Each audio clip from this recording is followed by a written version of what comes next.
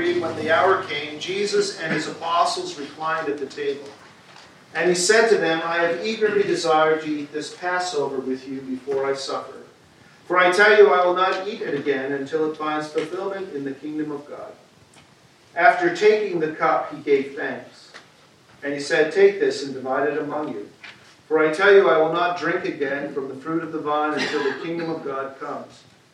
And he took the bread and gave thanks. And he broke it and gave it to them, saying, this is my body given for you. Do this in remembrance of me. In the same way, after the supper, he took the cup, saying, this cup is the new covenant in my blood, which is poured out for you.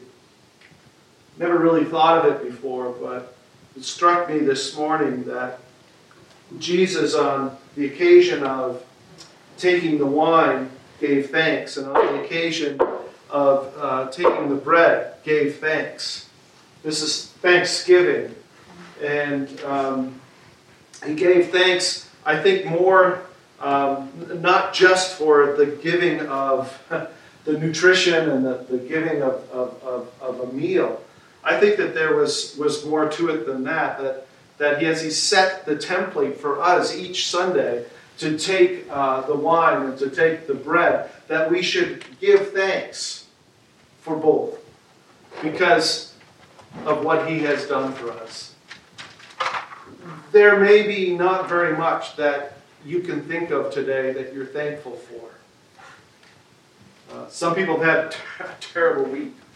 Some people have faced struggles, and it's hard to think of things to be thankful for. Maybe you're hurting. You've missed out on something. Something has disappointed you. But as Christians, we always have reason to give thanks.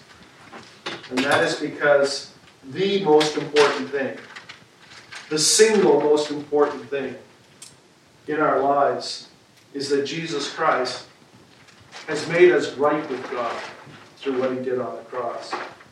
And so we want to give thanks. Thanks for his great sacrifice. Let's pray.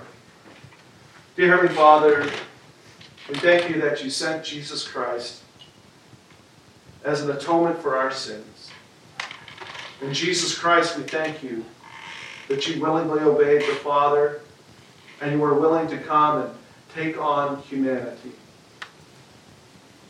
And that you would become for us the perfect sacrifice, atoning for our sin. Holy Spirit, thank you for being here now and helping us to understand and appreciate the depth of the significance of what we're participating in. We give you thanks for the cup, which represents the blood of Christ, which washes us clean. We thank you for the bread of life that we take, which gives us eternal sustenance.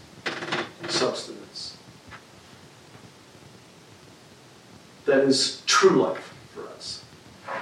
And we thank you and praise you for this reminder.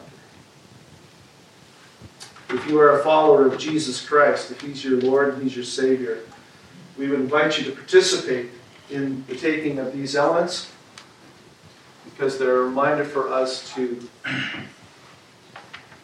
never forget what Christ has done for us.